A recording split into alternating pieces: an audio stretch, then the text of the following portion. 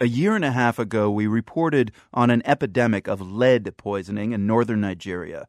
The soaring global price of gold was driving a rush of unregulated wildcat mining there, and the frantic search for gold was also contaminating local villages with toxic lead dust.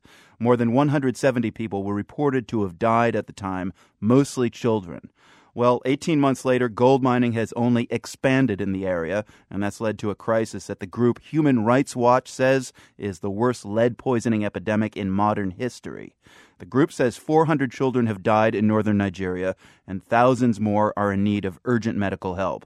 Jane Cohen of Human Rights Watch says children are dying very quickly after they're exposed to the lead. You see complete contamination when you go to these gold processing sites. It's really people just enveloped in lead dust.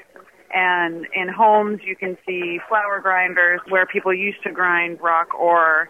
And it's from that grinding that lead dust was released into the environment. There are no figures, but the fact that children are actually dying from lead poisoning indicates that the levels of lead dust in the affected areas must be extremely high. Lead dust more commonly causes developmental and cognitive problems, especially in children. So Cohen says the deaths are just the beginning of this disaster's long-term impact. They have really lost, and they will continue to lose, sort of a generation of children.